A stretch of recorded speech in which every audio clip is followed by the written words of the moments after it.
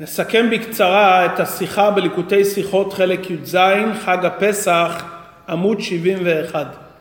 השיחה מדברת על שלושת השמות של חג הפסח: חג המצות שנקרא בתורה, זמן חירותנו שנקרא בתפילה על ידי אנשי כנסת הגדולה, ומה שחכמינו אומרים בתלמוד וכן בלשון בני אדם, חג הפסח.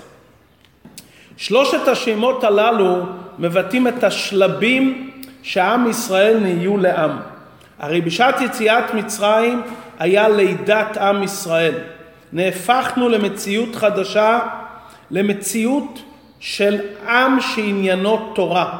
התורה היא חמדה גנוזה, התורה היא שעשועי המלך, התורה היא גילוי כוח האינסוף בעולם.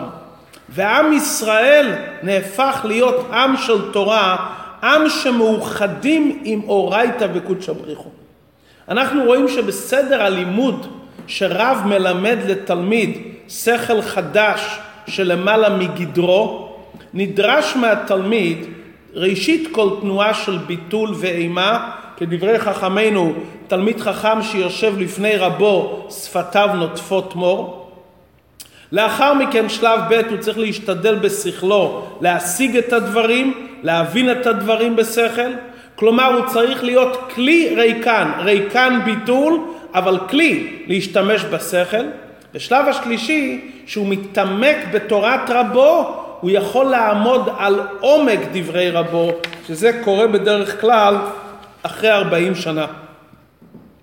שהתלמיד מתעמק בדברים המוגבלים שאמר לו רבו, הוא יכול להבין את עומק דברי רבו ולהגיע לבלי גבול של רבו.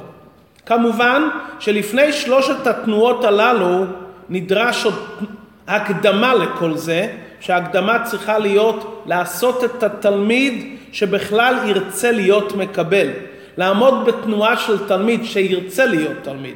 ואת זה הרב צריך לעשות מיוזמתו עוד לפני שלושת השלבים, שזה המילתא דבדיחותא והימין מקרבת, וכדברי הרמב"ם שמלמדים את התינוק בדברים שמאהובים אצלו לקטנות שניו, קרא ואתן לך אגוזים. זה הקדמה כדי שבכלל התלמיד ירצה להיות תלמיד לרבו.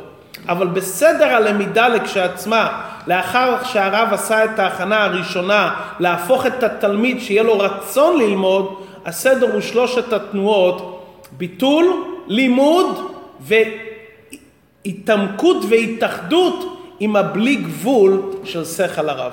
כך היה גם בשעת מתן תורה.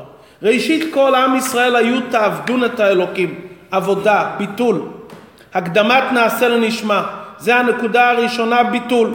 הנקודה השנייה, התאחדות עם השם על ידי לימוד תורה. להרגיש שהתורה זה המהות של היהודי, אין לך בן חורין למי שעוסק בתורה. אני נבראתי לשמש את קוני. יהודי שלומד תורה ומקיים מצוות, זה המהות שלו. אם חס ושלום הוא לא לומד תורה ומקיים מצוות, נדמה לו שהוא חופשי ויותר קל לו, אבל בעצם זה שינוי המהות של היהודי. זה נראה יותר קל, אבל זה עבודת פרח בעצם, כי זה לא המהות והטבע של היהודי. והשלב השלישי, תעבדון את האלוקים על ההר הזה, גילוי כוח האינסוף, שיהודי יכול להתחבר עם האינסוף בתורה. שלושת השלבים הללו רמוזים בשמות של החג. חג המצות, מה שנדרש מיהודי להיות בביטול, מצה, היעדר הגבהה והתנסות. שלב ב' חירותנו, ללמוד תורה, להתאחד, להרגיש עם התורה כמו דגים במים. זה המציאות של היהודי. ניכר בו בלימוד התורה ובעבודת השם, שזה העונג שלו, זה החירות שלו. ואז הוא זוכה להגיע לשם השלישי, למדרגה הגבוהה ביותר, להתאחד עם האין סוף, חג הפסח. הוא מדלג מהגבול שלו וזוכה להתאחד עם האין סוף בעצמו. לא רק עם הבנת התורה המוגבלת ולהרגיש שזה החיים שלו, אלא להתחבר עם האין סוף בעצמו. אחת ההוראות שלמדים מזה בעבודת השם, אין שבירה בלי עונג. בקדושה ההתחלה צריכה להיות יראה וקבלת עול. אבל העבודה חייבת להיות מתוך שמחה, וחס ושלום לא בעצבות ולא בשבירה. רק בזמנים מסוימים של אדם שהעמיד מחיצה צריך לשבור את הקליפות. בקדושה אין שבירה. מרירות צריכה להיות רק מתי שהנפש הבהמית שולטת על האדם. לעתים מזומנים האדם צריך להיות במרירות. הנפש האלוקית אצלה עבודה רק בשמחה. כידוע הסיפור של אדמו"ר הזקן, שהוא הסיר את החוט של מכסה הטבק למראה לתפילין, ואמר הצמח צדק שיש בזה דיוק, כי זקני עשה באדמו"ר הזקן, הוא לא שבר, העבודה שלו הייתה לא לשבור, למרות שמדובר כאן לשבור כדי שזה יהיה ראוי למצווה, אבל בקדושה אין עניין של שבירה כלל וכלל. לכן היה ברור לצמח צדק שהסבא לא שבר את המכסה. ולכן הביטול והקבלתול שנדרש בתחילת העבודה, המצה צריכה להביא לחירות. אין מצה ביטול בלי חירות ועונג. המצה מביאה לחירות ולעונג, שזה המציאות האמיתית של היהודי, שמחבר אותו עם אין סוף, חג הפסח, דילוג וחיבור עם האין סוף ממש.